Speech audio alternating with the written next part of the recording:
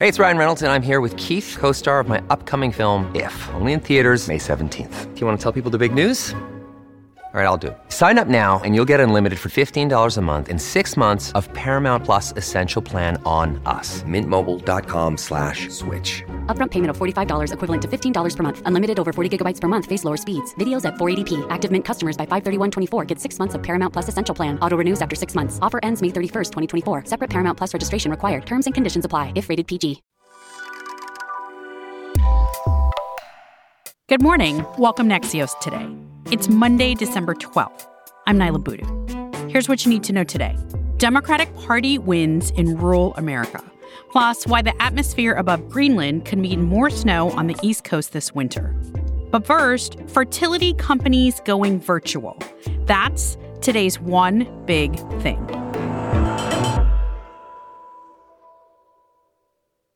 Imagine doing a full-scale fertility evaluation from the privacy of your own home, including an at-home transvaginal ultrasound. That's the idea behind one company that's part of a new wave of startups in the fertility industry. Axios Pro health tech reporter Erin Brodwin has the story. Hey, Erin, welcome to Axios Today. Thanks for having me. Why are these companies trying to bring this to people's homes?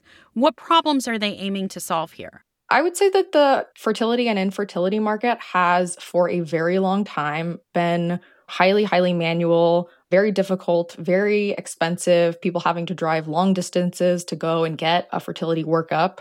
And all these companies are trying to take little pieces of that really complex puzzle and make it easier for people. They're trying to make it more affordable. They're trying to make it so that you don't have to drive an hour and a half to try and get to a fertility provider or spend thousands of dollars on testing.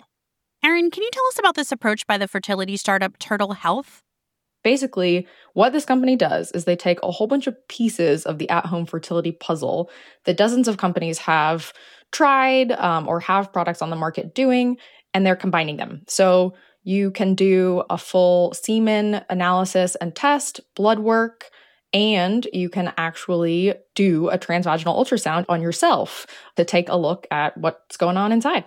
How do doctors feel about these startups in this space? That is the perennial question, I think. Doctors are really slow movers in the healthcare field, but I think that they are starting to take some notice and some interest in these companies. I talked to a number of providers, actually, as part of the reporting that I did on Turtle. The folks at the Mayo Clinic that I talked to said that they, like me, were very skeptical at first, but when they saw the results published in a peer-reviewed journal, they were kind of blown away by the results. It seems like patients not only prefer this and rate the experience of it much higher, but also the scientific validity of what they're seeing is on par with in-person transvaginal ultrasounds. How do patients feel about these new companies? Yeah, I mean, I definitely can't hope to speak for all patients, but as a patient myself, I think that people are seeing this as very exciting. I think for the first time, there are options. So really, fertility services were often reserved for the 1%. And I think what these startups are trying to do, and I'm not going to say that they're there yet, but I think they're trying to make it for the rest of us to be able to try and actually get these services and to get the services before it's too late, because oftentimes people don't realize that they might have a fertility issue until they're actively trying to conceive. And as a patient myself, I was told early on that, oh, you don't have to worry about any of these things until you're actually trying to start a family. And by then, you come in and a lot of times practitioners are like, oh, you waited too long. So, Erin, how far away are we from this becoming a reality for many Americans? Speaking of Turtle specifically, they're actually in the process of enrolling patients in a really large clinical trial, and that's will ultimately determine whether and when this test can be available to more people. Right now, you can go to Turtle's website and you can buy it, and it's between $300 and $500, depending on which kinds of tests you need and want. But next to the part about the transvaginal ultrasound, you'll see a little asterisk that says, by the way, this is still experimental and won't be complete until we've finished this clinical trial, which hopefully will be done in the next couple of years. So what are you watching for next in this space then? I mean, it sounds so cliche, but seeing a company like Turtle is kind of the last shoe that I was waiting to drop because, as I said, it really does bring together all these little separate pieces. And so I think what remains to be seen is all the other companies in this space also putting out their own strong base of evidence and leading with the science as well, because as these companies start to compete, ultimately, I think the ones that will win are the ones that win with evidence. We'll link out to Erin's reporting. That will be in our show notes. She writes for the Axios Pro newsletter Health Tech Deals. Thanks, Erin. Thanks for having me. In a moment, a midterms post-mortem on how Democrats fared in rural America.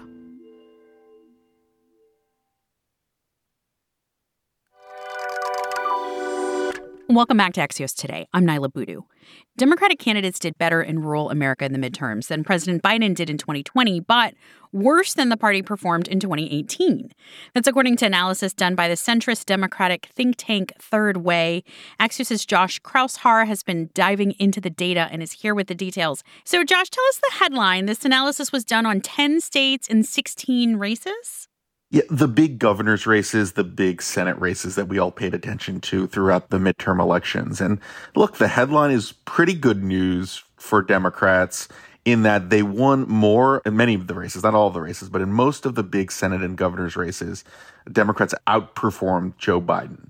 That's the good news. Democrats won a lot of these close Senate races, from the Senate contest in Pennsylvania, where John Fetterman did best. The bad news, though, is that Joe Biden only won 33% of the rural vote in 2020. It was an all-time low, at least a historic low for the Democratic Party. So there was nowhere to go but up in many cases. And the other worrisome news, I think, for Democrats is that in some of the biggest races featuring African-American nominees, including in Georgia, where Raphael Warnock just scored a historic victory, those candidates did worse in the rural parts of the state, even relative to Biden in 2020.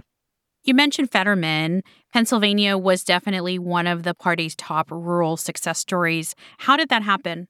John Fetterman spent a lot of time campaigning in these small counties that Democrats lately had not spent a lot of time in. And there were a lot of skeptics that someone with his health challenges throughout the campaign and someone who was a pretty progressive lieutenant governor would be able to make those inroads. Overall, his improvement relative to Biden was most notable in the rural parts of Pennsylvania. So you ask, what did he do?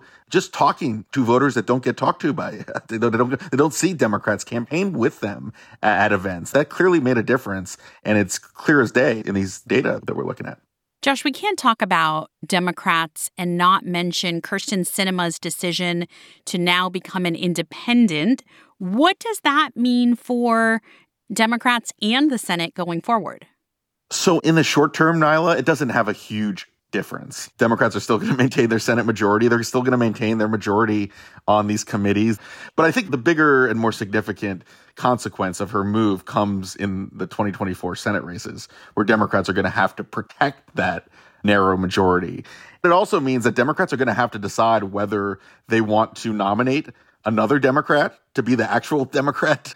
Ruben Gallego is an up-and-coming congressman who might fit that category. He's shown a lot of interest. So I think the best way of reading Senator Sinema's move early on at the end of 2022 is to say, hey, Democrats, come and get me. She's basically daring the Democratic Party. She's daring the White House to try to oppose her, because ultimately, if they try to recruit another Democrat into the race, it could divide the Democratic Party and help hand that big Senate race to a Republican. Josh Kraushaar is a senior political correspondent for Axios. Thanks, Josh. Thanks, Naila.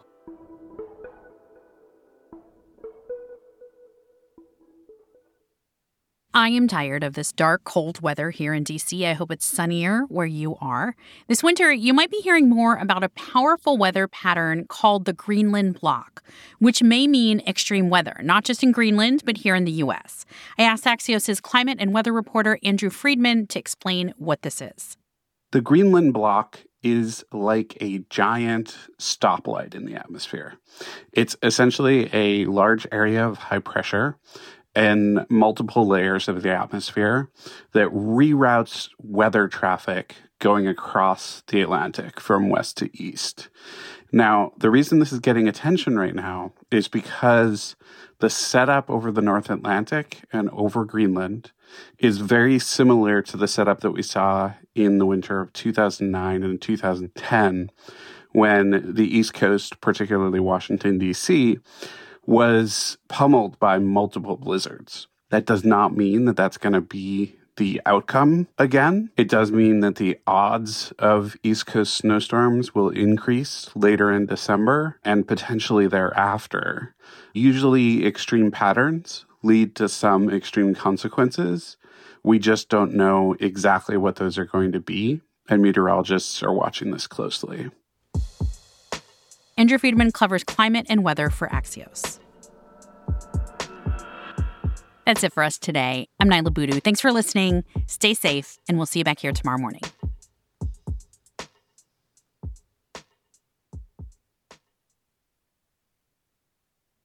Join Tyler Foggett and her colleagues as they go beyond the headlines and deepen your understanding of the forces shaping our world today on The Political Scene, a podcast from The New Yorker. With episodes 3 times a week, The Political Scene accesses the sharpest minds in politics for insight and analysis about everything, from abortion rights to the war in Ukraine.